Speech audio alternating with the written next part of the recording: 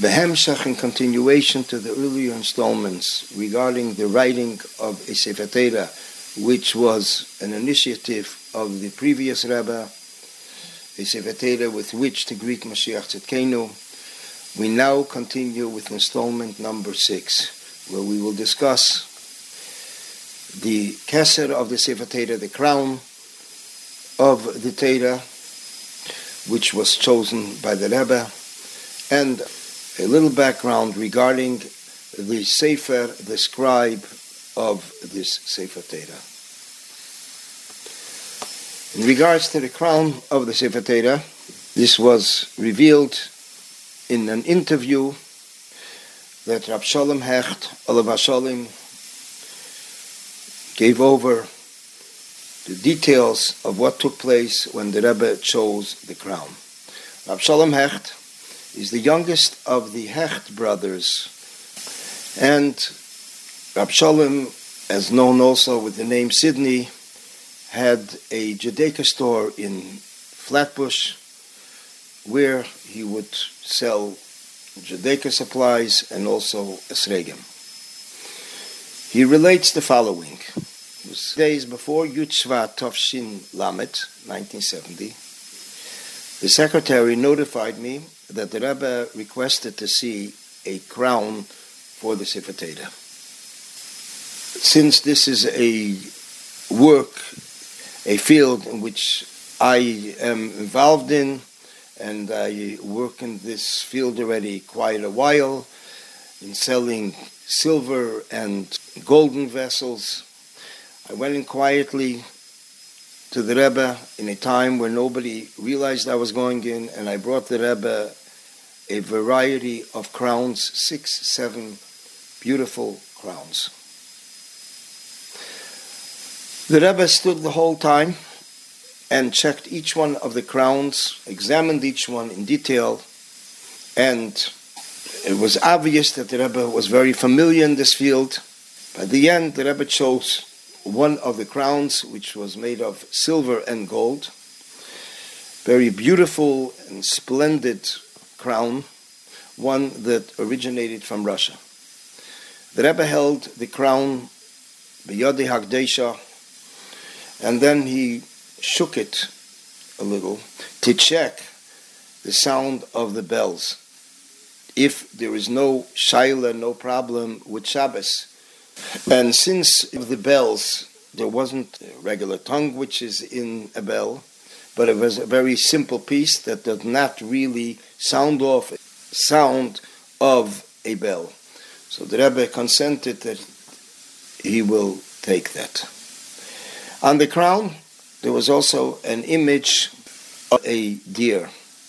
I asked the Rebbe his opinion about it, and the Rebbe answered positively, yes, but that could remain.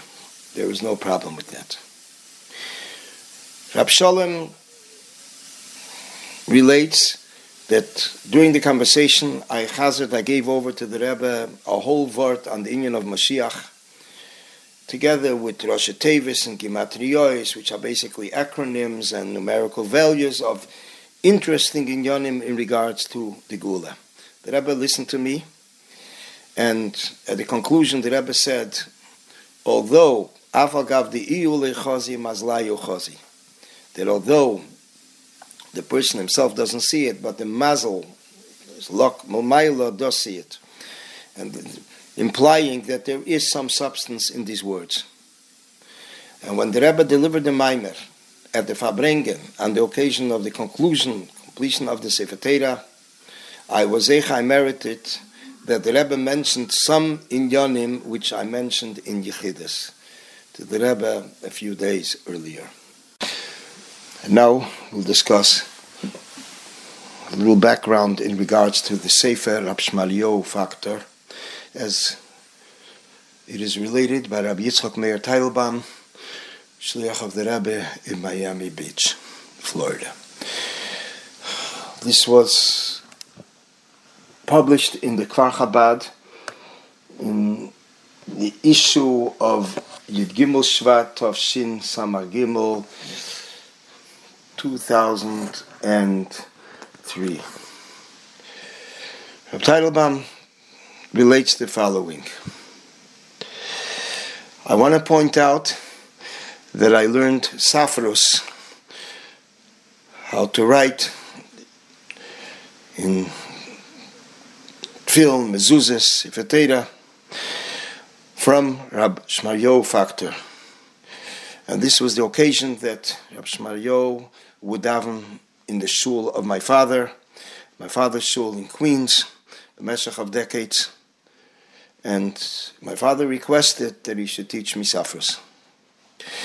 In regards to the Sefer Torah Shel Moshiach, when it was requested from him by the Rebbe to conclude Sefer Torah Shel Mashiach, I asked him the story, why was he chosen? And he told me the following. When the previous Rebbe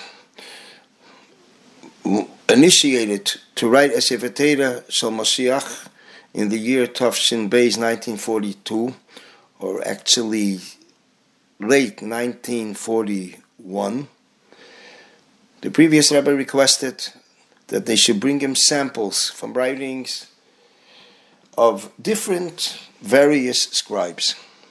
And when he saw my ksav, he chose me that I should write the Sefer Torah. At that time, I was not a chassid. And since it was difficult for me to take upon myself to write the whole Sefer Torah, I agreed to write only part of it, to do part of the work. But as it moved on, at the conclusion, and as Rab Shmarya says, as they say in English, the wheel turns. Through writing the Sefer Torah, I became a chassid, and I was able to conclude the Sefer Torah Shel Mashiach as the previous Rebbe hoped and wanted. Rabbi Teitelbaum adds that it's kedai, noteworthy to add that Rabbi Shmaryo was a very great God-fearing person from the scribes of the old generation.